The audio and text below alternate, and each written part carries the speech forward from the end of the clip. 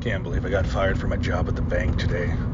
So a lady asked me to check her balance, and I pushed her, and she fell over. This is Fantasy Quick Hits with Miles.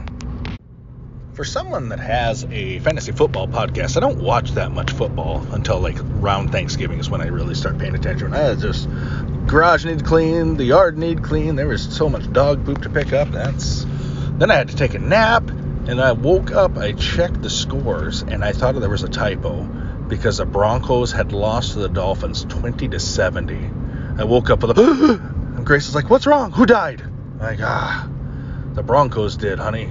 And I swear I saw the soul leave her body.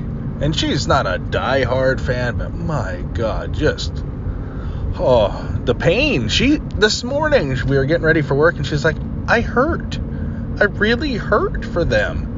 And me, because I'm a fan. And I'm like, that's why I enjoy watching football. I don't get too tied to one team in particular. But, man, I had Devon Achane in that game. I picked him up off of waivers in our Superflex League and just plopped him in the lineup. And, man, 54 points, I think. My Dynasty teams are absolute wrecks. I'm going to lose in both of those leagues, it looks like. I am a heartbeat away from just legit going fire sale and just going for picks. I have a good team on paper. I don't know, man. It's not adding up.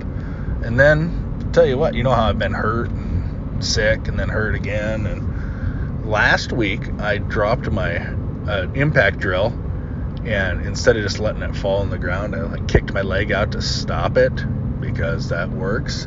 It hit my shin bone. And I don't know if you've ever been hit on the shin bone by the pointy tip of a drill bit. It's like hitting your funny bone, but in your leg. I couldn't walk for 15 minutes. This is so dumb. I'm getting too old to be doing stuff like that.